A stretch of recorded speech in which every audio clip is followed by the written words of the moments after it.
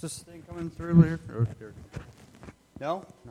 Should I just speak up? Oh, there it goes. Now I'm hearing it. Thanks, Jasper. You're awesome. So, Steve's on vacation. So you sent in the pitch hitter. That's me. And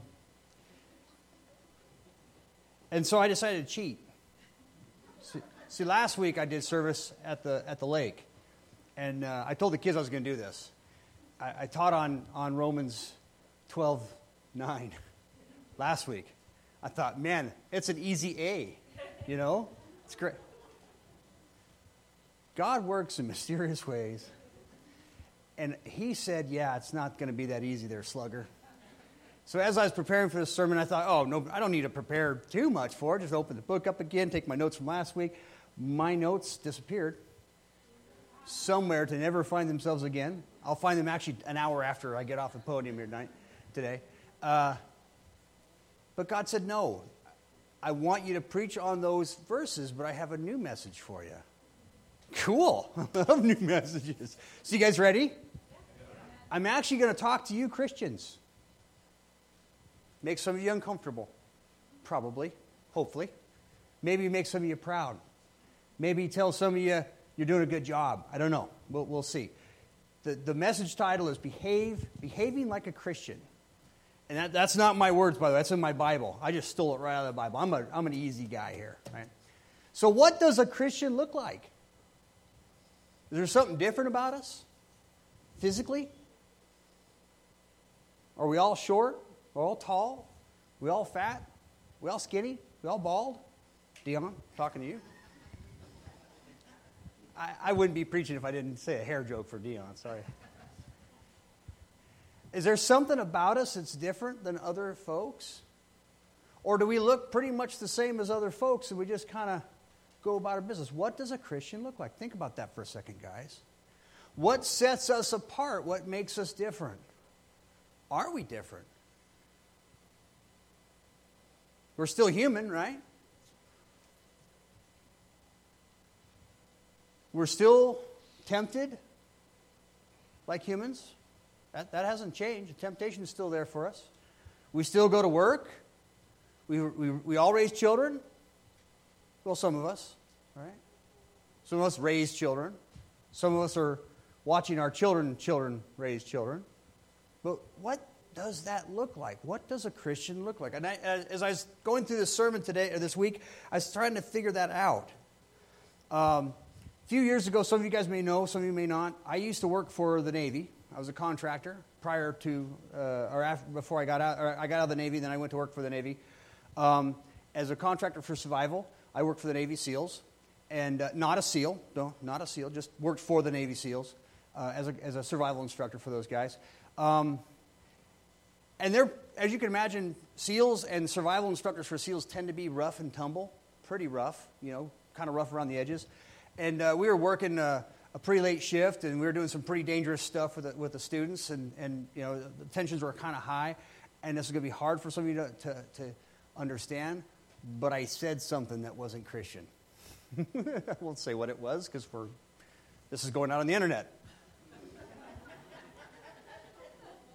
And another a friend of mine turned to me and he said, dude, Christians don't say that. Now, mind you, this guy was not a Christian. I mean, very much not a Christian. Like, almost atheistic, and used to make fun of me all the time, and used to make fun of Jesus all the time. But he's like, that's not what a Christian says.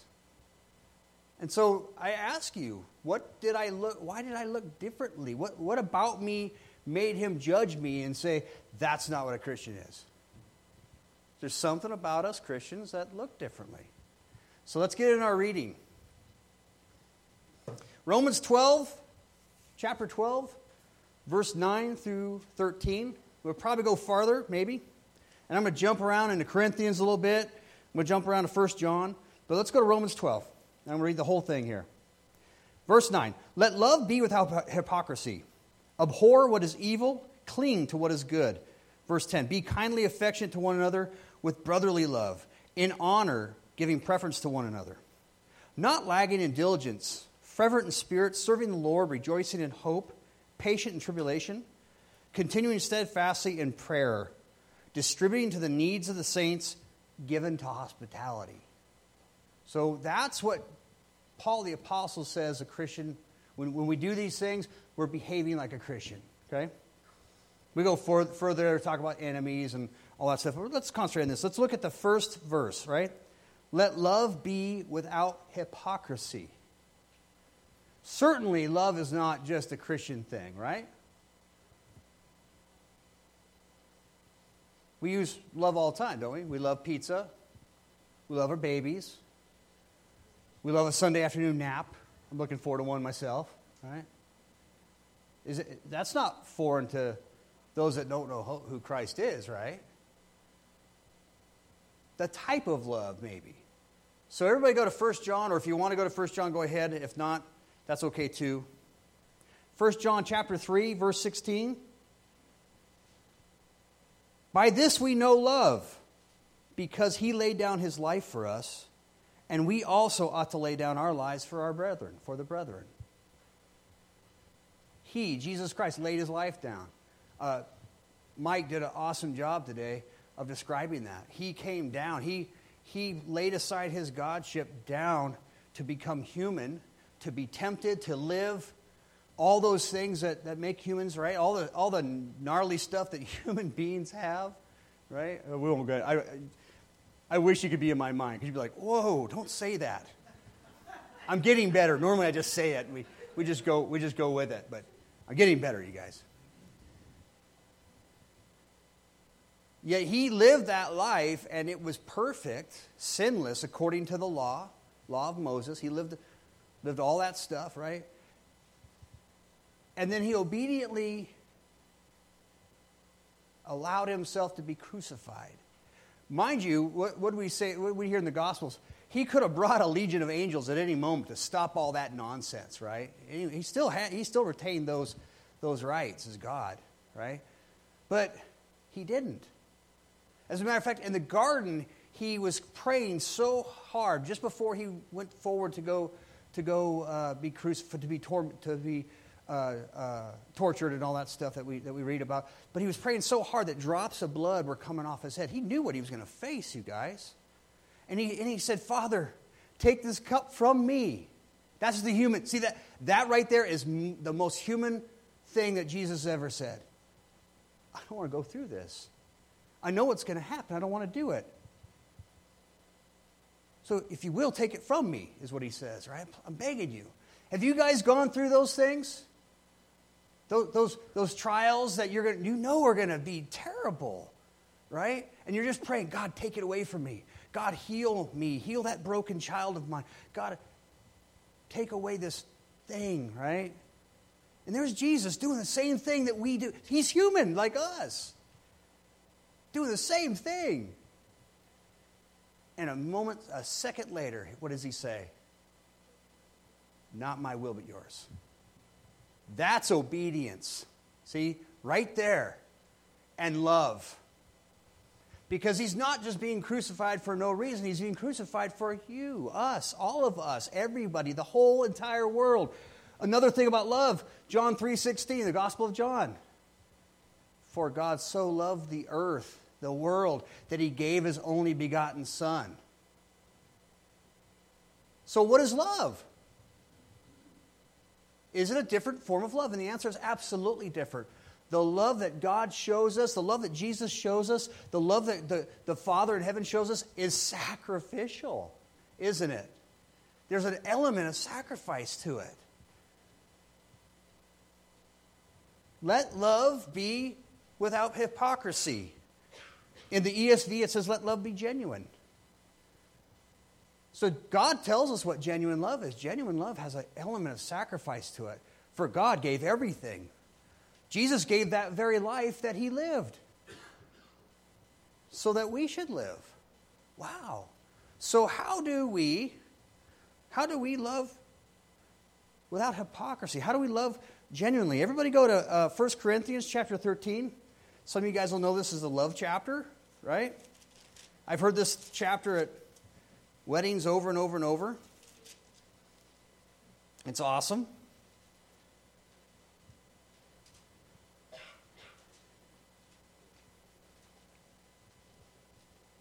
Love is patient and kind. Love does not envy or boast. It is not arrogant or rude. It does not insist on its own way. It is not irritable or resentful. It does not rejoice at wrongdoing, but rejoices with the truth. Love bears all things. Love believes all things, hopes all things, and endures all things. What's the one thread in there that just kind of leaps off the page? Love is unselfish. Unselfish. It's selfless, right? It doesn't look for its own way. It's not arrogant. It doesn't get irritable. How many of you guys get irritable? I get irritable, right? Oops. And when I get irritable, you know what God reminds me? You're supposed to love. Oh, yeah. Sometimes I win that battle. Most times I lose that battle. And then I remind myself that Jesus died for that sin too. And we try not to do it again, right? That's love. Why even try? The answer is love. Because we want to show love to the God that loved us the most. Unselfish love. So, let love be without hypocrisy, abhor what is evil, cling to what is good. I need to kind of open those things up because really, how do we know genuine love? Well, God says, hate the evil and love and cling and hold fast to the good. So everybody really quick, run to Galatians because we got a laundry list of stuff there. Love Galatians.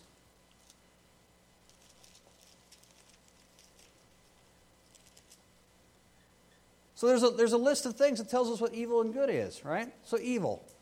Now the works of the flesh are evident. Whoa, my eyes just... Okay. Which are adultery, fornication, uncleanness, lewdness, adultery, sorcery, hatred, contentions, jealousies, outbursts of wrath, selfish ambitions, dissensions, heresies, envy, murders, drunkenness, revelries, and the like of which I tell you beforehand, just as I told you in time past, that those who practice such things will not inherit the kingdom of God. Again, the thread of that is selfishness. All those are selfish things. I want, my body needs, I crave this, I desire this, I'm tempted by this. And so when we do those things, when we're not hating what's evil, which are those things, right? We're doing that because we want those things. We want to be selfish. But that's not what love is, right? That's not what hypocritical love is. That's not what the love that Jesus showed us. He was very unselfish in these things. So let's read what the Spirit says. Verse 22. But the fruit of the Spirit is love, joy, peace, long-suffering, kindness, goodness, faithfulness, gentleness, self-control. Against such there is no law. Why did Paul throw that in there? Against such there is no law. As I was reading that today, just going over my notes, I said, that flashed in front of me. Why did he put that in there? And what I heard was, because we're supposed to practice it over and over and over. There's nothing stopping you from practicing love and joy and peace and long-suffering and kindness and gentleness and all those cool fruits of the Spirit, right? And by the way, hating what's evil and clinging to what is good, that goes against our nature as humans, doesn't it? It goes against who we are. It goes against our sin nature, right? And so you got to practice it, don't you? You got to cling to that. Notice those verbs, those words that Paul's saying. Cling to what is good. Hold on to that as hard as you can. Because what we want to go with the hate, with the anger, with the jealousy. We want our way, don't we? Like Burger King, we want it our way. We want the special sauce and all that other stuff that goes on there. But God says, cling to it. Cling to good. Cling to the joy. Cling to the peace. And you know what? You know when you have the most peace? When your world's coming apart. That's when peace looks the brightest. You know when you have most joy? when you're crying with a fellow believer because they're weeping at the loss of a loved one, at a daughter that just passed away. That's when joy looks the brightest, doesn't it? When you're kind in the face of an enemy, when someone's yelling at you, when your car breaks down, and you don't know how you're going to get it fixed today, but you got to be at work tomorrow. That's when joy, that's when peace looks the best, huh? It's the brightest picture of it. Is that our natural response? No. You got to practice those things. And of course, rely on the Holy Spirit. There's always that, isn't there?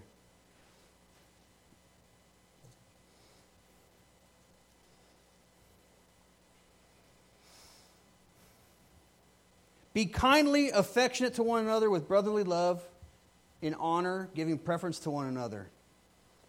The ESV says, outdo one another in giving honor. It's a contest.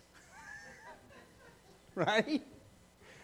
Can you imagine Sunday morning at 10:20, front door, there's no ushers, and we're all holding the door for one another?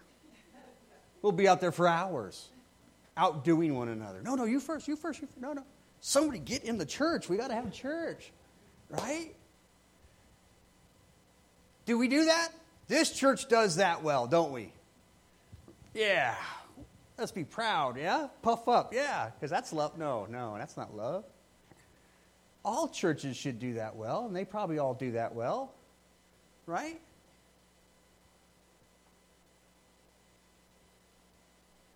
Give honor to one another. Outdo one another in honor. Let me make someone squirm here real quick. Do you have a seat in this church? Yeah, always sit that seat. What if someone came new? Who's here for the first time today? First timers. Sir, that seat where my wife is the best seat in the house.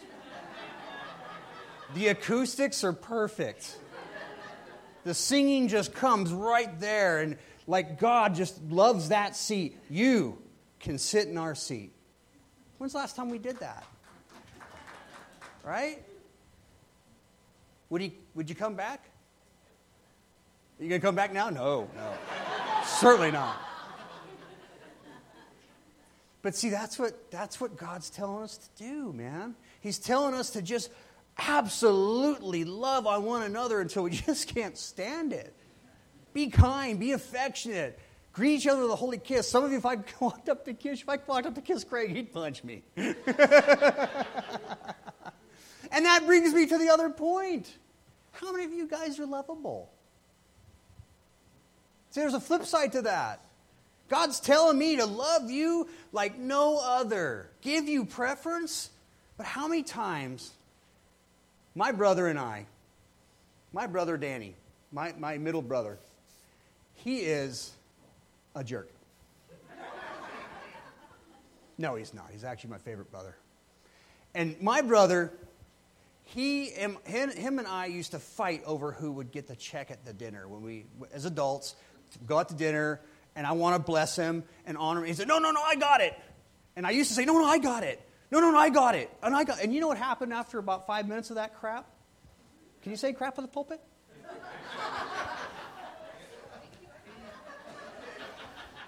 I asked for your grace, and now you're definitely not going to come back, are you? After 5 minutes, the rest of the family's going, well, this is no good. All the blessing, the dinner, all the conversation we had, that's all wiped out. Good job, guys, you know. And you know what I learned? Let him take it. Because he wants to bless me. And so I need to allow him to bless me. How about some of you guys? Will you allow me to bless you? And show you preference? And love on you? Come over to your house and mow your lawn? Maybe do some drywall? Tyson? Right? We dropped everything. When I found out that Tyson needed drywall done, I had to go work, right? But I said, Jen, could you take the kids over there and just do whatever it needs to be done? You know? Because a year earlier, the pastor and a bunch of you guys dropped everything and helped me build a yurt platform. If you don't know what a yurt is, we live in one. It's a glorified tent. It requires a platform. And without heating and electricity, it's cold.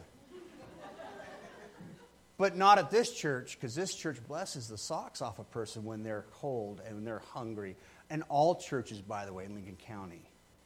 And Spokane and Stevens and probably America, maybe Jerusalem, part of Syria. The whole church does, right? Amen? Because God asks all of us, whether we're Americans or Chinese or Koreans, asks all of us to let love be without hypocrisy. And that's what we're going back to, right?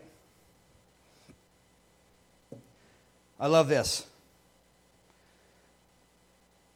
Fervent in spirit, not lagging in diligence. The ESV says slothful in zeal. Don't be slothful in zeal, right? Fervent in spirit, serving the Lord, rejoicing in hope, patient in tribulation, continually steadfastly in prayer. Rejoicing in hope. What's the hope we got? Jesus. The hope we got is that when our time to go home, or His time to call us home, is we're going to go home, right? So, do we live like that today? See, that's really what Paul the Apostle, when he wrote this in Romans, that's what he's really talking about. Is are we loving one another? Are we giving preference to one another? Are we praying? Are we fervent in the Spirit?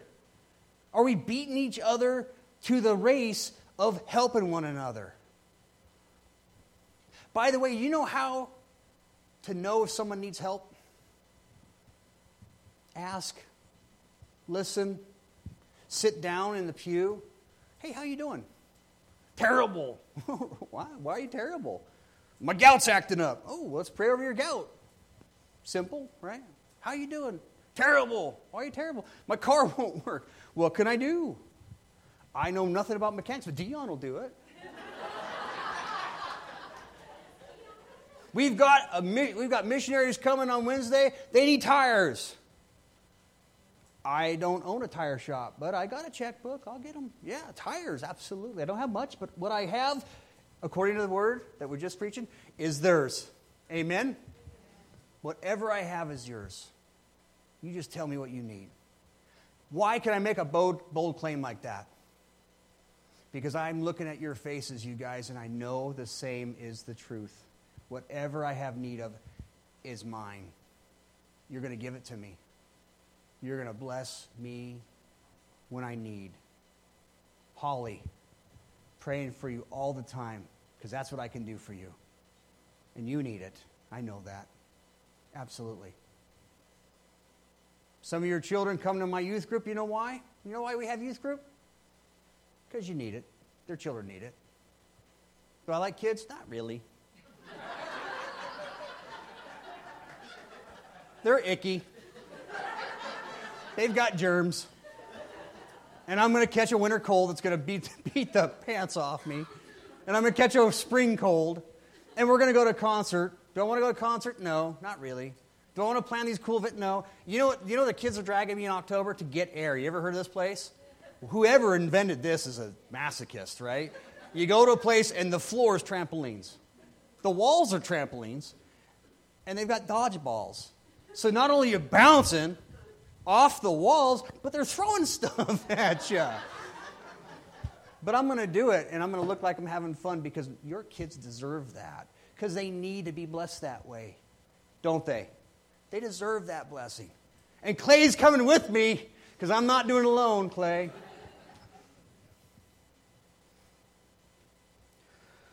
Distributing to the needs of the saint, this is verse 13. Distributing the needs of the saint, given to hospitality. Are you given to hospitality? And are you allowing yourself to be taken to hospitality?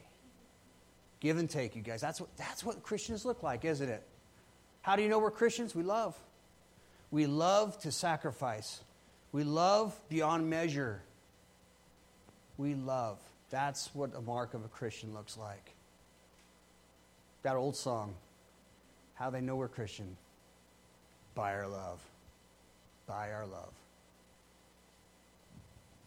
Father, thank you. Thank you for showing us love beyond measure, Lord Jesus. You gave your life for us. freely, is what your word says. You showed us amazing grace, Lord. And then all we have to do, God, is just accept it and just say we love you and that you're Lord of our lives and that we believe that you were resurrected, which means that if you were resurrected, you were accepted as a sacrifice in our place, Lord. And we thank you because that is true. That is the truth, Lord. That's why we're all here this morning, to honor and glorify you because you are deserving. You are the Lamb who is worthy, Lord. And so, God, thank you. Thank you for being worthy. Thank you for loving us enough to climb, to be crucified and be held there by not nails, Lord, but love. And so, God, as we go forward this week, let us remind ourselves of that continually. Be that God that just taps us on the shoulder and says, I love you. And help us to love those, God. Love those that are unlovable. Or if we don't know how to love, Lord, tell us what that looks like. Show us what that looks like, Lord, this week. Be with us, Lord. So I pray, God, that as we go forward in the mission field, that you would remind us and love us, be an example to us, Lord, and remind us how to love. It's in Jesus' name that I pray. Amen.